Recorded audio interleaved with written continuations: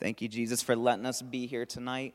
And thank you for your Holy Spirit that just comes and settles in this place on Wednesdays, no matter the number of people. God, that ever since we started back on these Wednesdays, God, your presence has been so loving, God. Thank you for coming and giving us hope and a future, God. Thank you for coming and showing us that there truly is a life that includes you in each and every day, God. That's smack dab in the middle of our week, no matter how stressful it's been. And God, thank you for letting us be able to see a victory, no matter how dark the area is around us, God. When we fix our eyes on heaven, we see your glory and your light shine through all the darkness, God.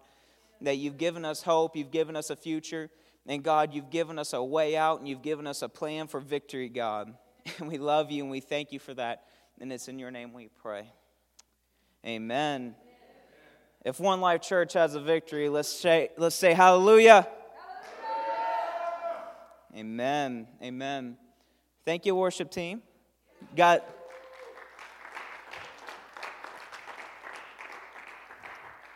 And I love this worship set tonight because it just goes right in line with what I feel like God's placed inside of me to talk about tonight, and especially what our pastor has been talking about for the past month or so, just as Miss Amy has said. And so I encourage you guys to go back to our podcast, listen to each and every one of those sermons, because if it's worth preaching once, it's worth listening to a couple more times. God's word never gets old, it never expires. And so I encourage you guys to go back, listen to those, because I guarantee God's going to speak something new into your life, no matter how many times you've heard it. So tonight, the title of my message is Christ in Me.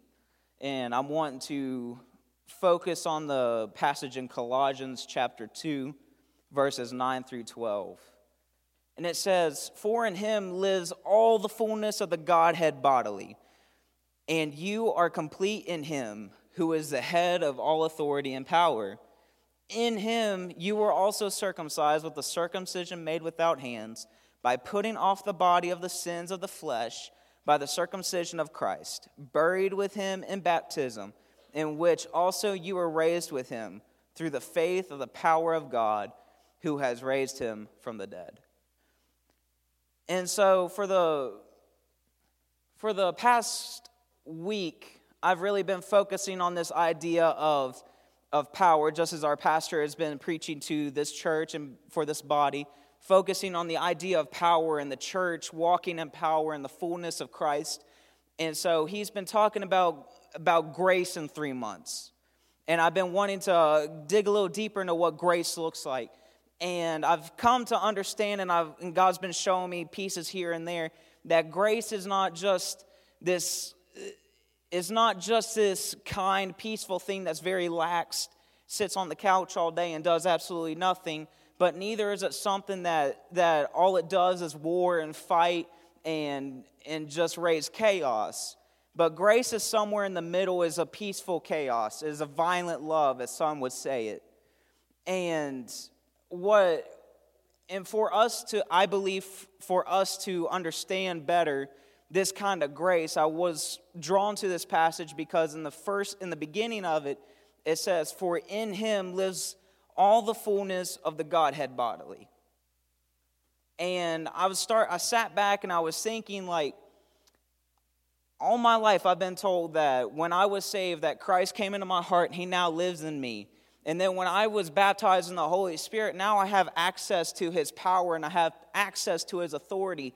But then when I was really sitting back Monday and Sunday evening, I was thinking about it. It was like, I've never really dug into that. What does that mean that Christ lives in me? What does that mean, like, that he is now a part of me and now I have access to his power? It's one thing to have a head knowledge of it, but it's another thing for it to mean something to you. And so when I was looking at this beginning of the passage jumped out at me, and I don't know if you guys are hearing it. "For in him lives all the fullness of the Godhead bodily." Let me break it down like this. All of God's power derives in God. Because it's basically saying the same God who didn't have to even stand up or do anything with his hands, the same God that just sat there and spoke eternity into existence and spoke life into existence, and is actually still going on, because I love science and I love finding out about how the universe works and such. And if you look at it, scientists still believe that the boundary of the universe is constantly expanding. And so actually God's creation has never ended.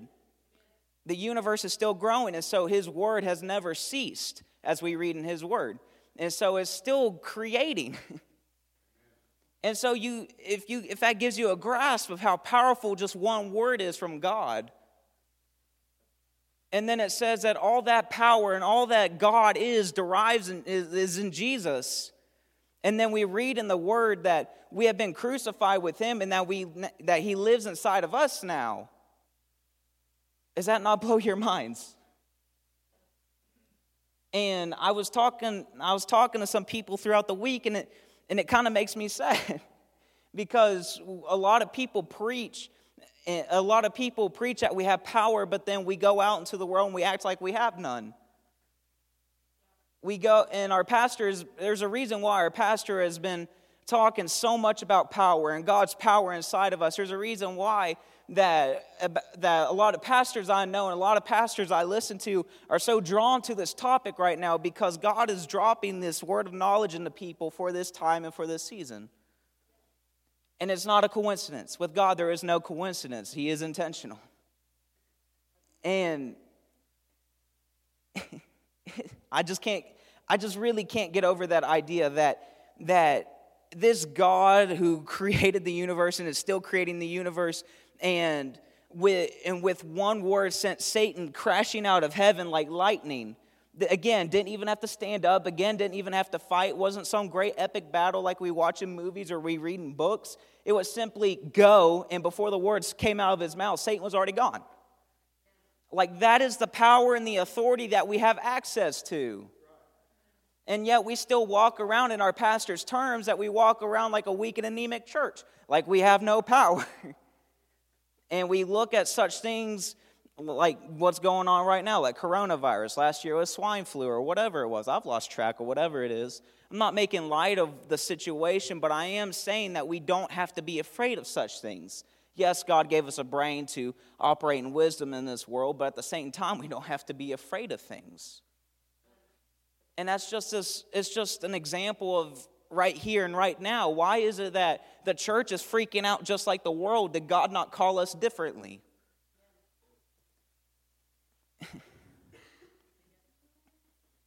I love this passage in Galatians that kind of sums up what I'm trying to get at. I feel like it's Galatians chapter 2, verse 20. And it says, I have been crucified with Christ. It is no longer I who live, but Christ who lives in me.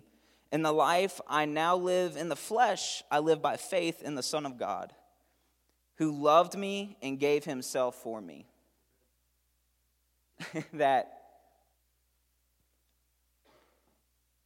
if you go back and you read Matthew, Mark, Luke, and John, Jesus was never afraid of disease. At their time, the coronavirus was leprosy, where your flesh literally rotted off, and your arms would drop off, and you wouldn't know it. Like, that's how bad some of these diseases back then were. But Jesus was never afraid to go into these situations. I'm not saying you walk into a quarantine zone. Again, you use knowledge. But I'm saying that we need to look better at Jesus. Take a better example of how he walked and how he lived, because the Bible says you will do the same things and greater than I do.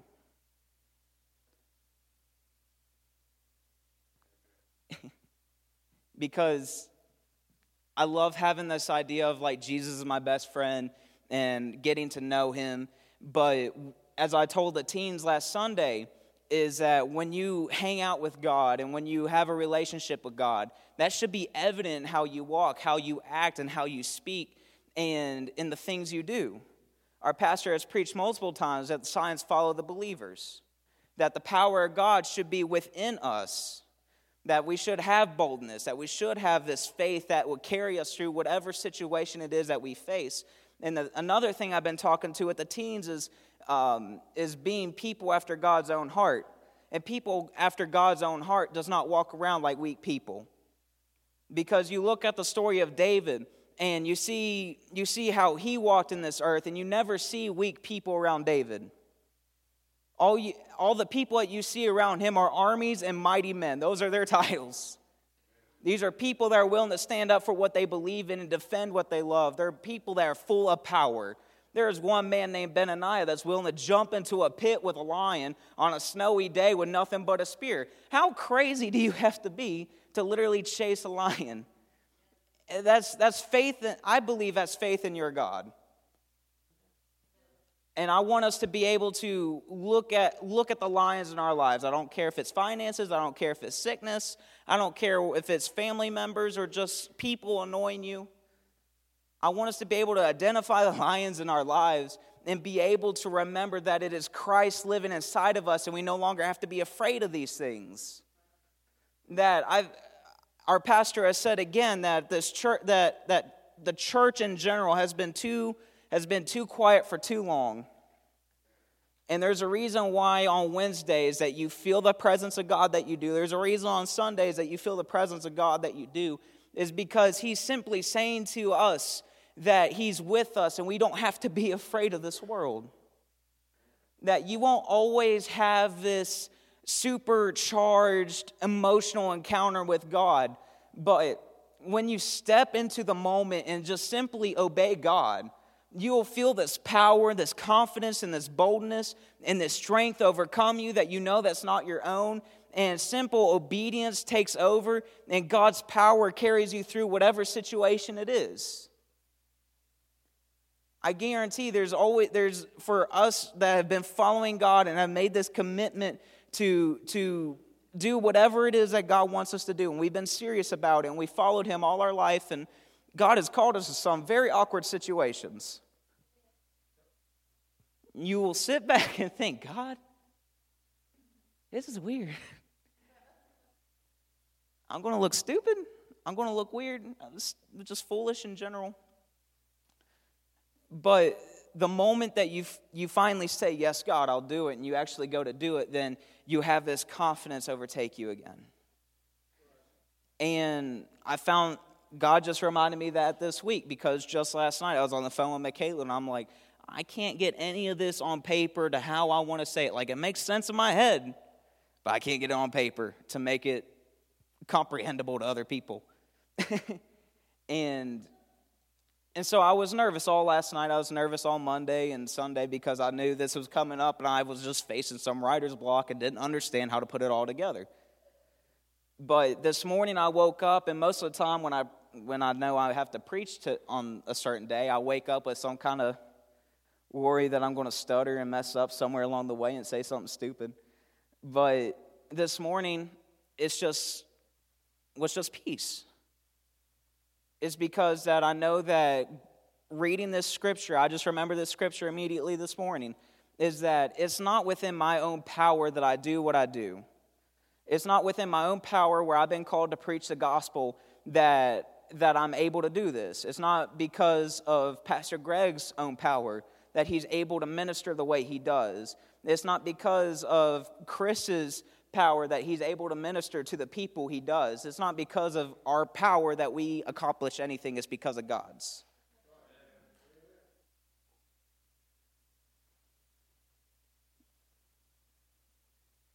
And I don't know why this just came to me, but I remember a quote earlier this week by Catherine Mullins, and it said, and it went along the lines of, some people are not always called to a major platform, but you are called to be filled with passion. And when you fall in such deep love and adoration with God, that this passion takes over, and out of passion comes this power and this desire to do whatever it is that God calls you to do. Because the Bible also says, I've never seen the righteous forsaken. And so when you step up and do what it is that God's called you to do, it may not turn out the way you planned, but you will see a victory. And another one of my favorite songs that I've been listening to, it says, never lost. Like, my God has never lost a battle. And so this same Christ that we keep preaching lives inside of us. The same Christ that we say we have been baptized in the Holy Spirit with.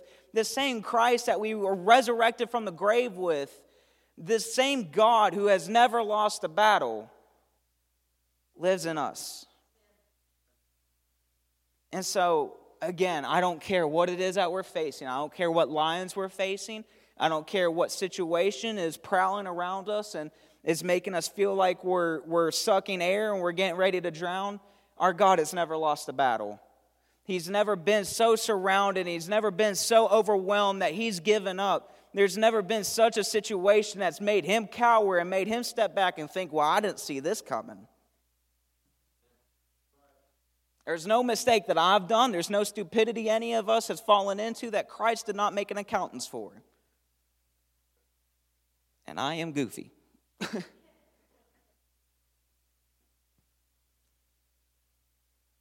But he has already provided a victory. No matter what it is or how many times we fall, he's already provided a victory for us as long as we at some point in our life say yes.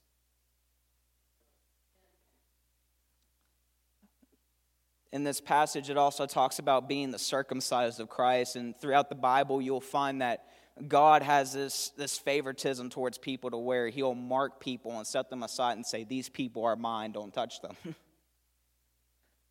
And this is a thing that we have to understand. When we have been resurrected with Christ, when we walk with him, that there is a special mark inside of us that no matter how far away you run or how badly you slip, there's still something inside of you that's still drawing you and connecting you to Christ. That's the marking that he's given you. That's the marking. That's in this term in the passage, the circumcision that's called you to him, that's connected you to him eternally. That he's still saying, my love's enough, my grace is enough, my power is still enough to sustain you, no matter how far you've fallen and no matter how badly you've hurt yourself. I'll still see a victory for you.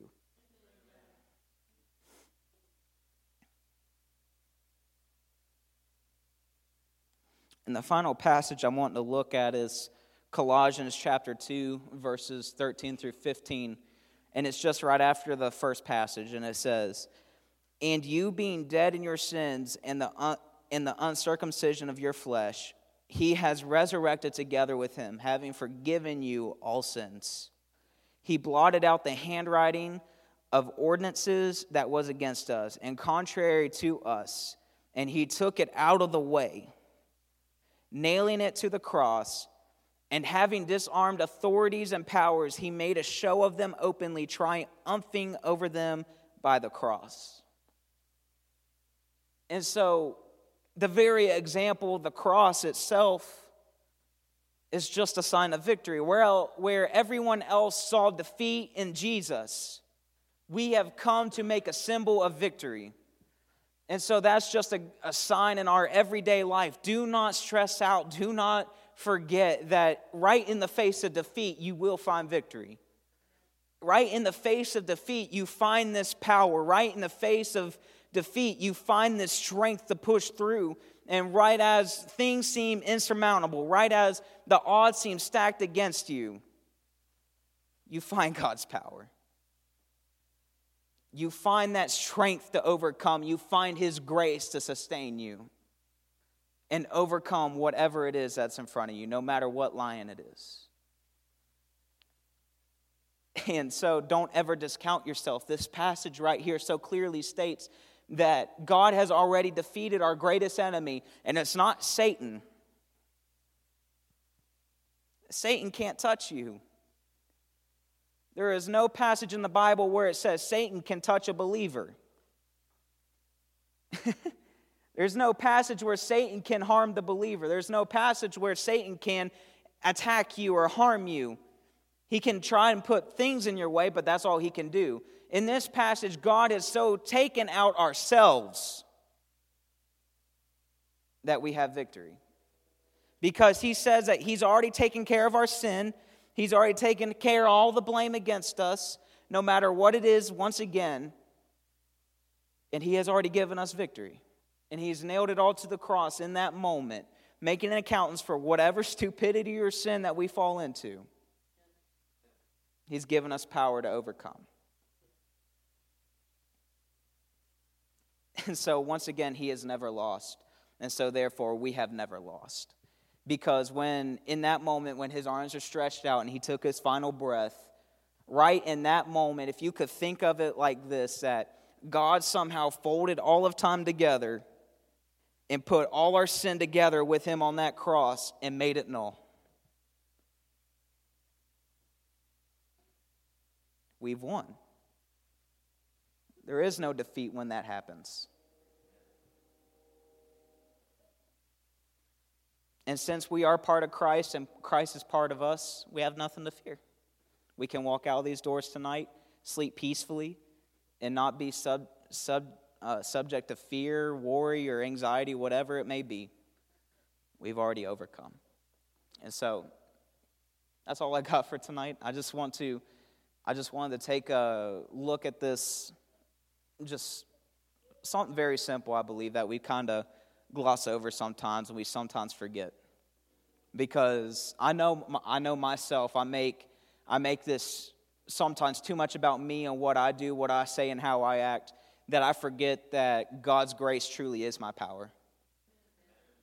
And that yes, God wants me to be better. God wants me to act better, but not for the sake of simply being better. He wants it to be out of relationship with him. And it's because of our relationship with him that we find that power, that we truly become the people that we want to be, that the people that's full of hope, that's full of peace, that's full of love and kindness and patience, everything you find in 1 Corinthians 13, the very kind of people that we want to be is not we make a decision to be that. It's just our relationship with him. Who you are around, you'll be like. And if we're around Christ each and every day, we become those people. And that's all through his power, not ours. So if we'd stand real quick, I'm going to pray. And we'll be done for the evening. God, thank you for our day today. And thank you for letting us be here at this church, God. Thank you for One Life Church and all the people that have felt your call. And all the people that have felt your compelling to call this place their home. And I pray that you help each and every one of us here to take away something I feel like you've had me say tonight, God. Because I know this knowledge, and I know this isn't mine, because God, some of the things you've said are way too smart for my own knowledge. And so I pray that you help something stick with each and every one of us tonight, that we walk out of these doors changed and with a new realization of you, a little bit closer and a little bit more in love with you, God, and a little bit better understanding of how great and how mighty you are, God, but how you still chosen to love us. And I pray that you let us walk away with this revelation, with this idea and this knowledge that you truly are all-powerful, and that there's nothing that can defeat you. There never has been, there never will be anything that surprises you. And for some reason, you've called us home. You've decided to live inside of us and be a part of us, and to call us your own, and to set us apart as your own children. And God, I love you and I thank you that you're letting us walk out of here with power and with your authority to overcome whatever this world has, so we can bring it hope in a future, God. And it's in your name we pray. Amen. All right, we'll see you guys Sunday. Thank you for spending some time with us. We love you. We'll see you later.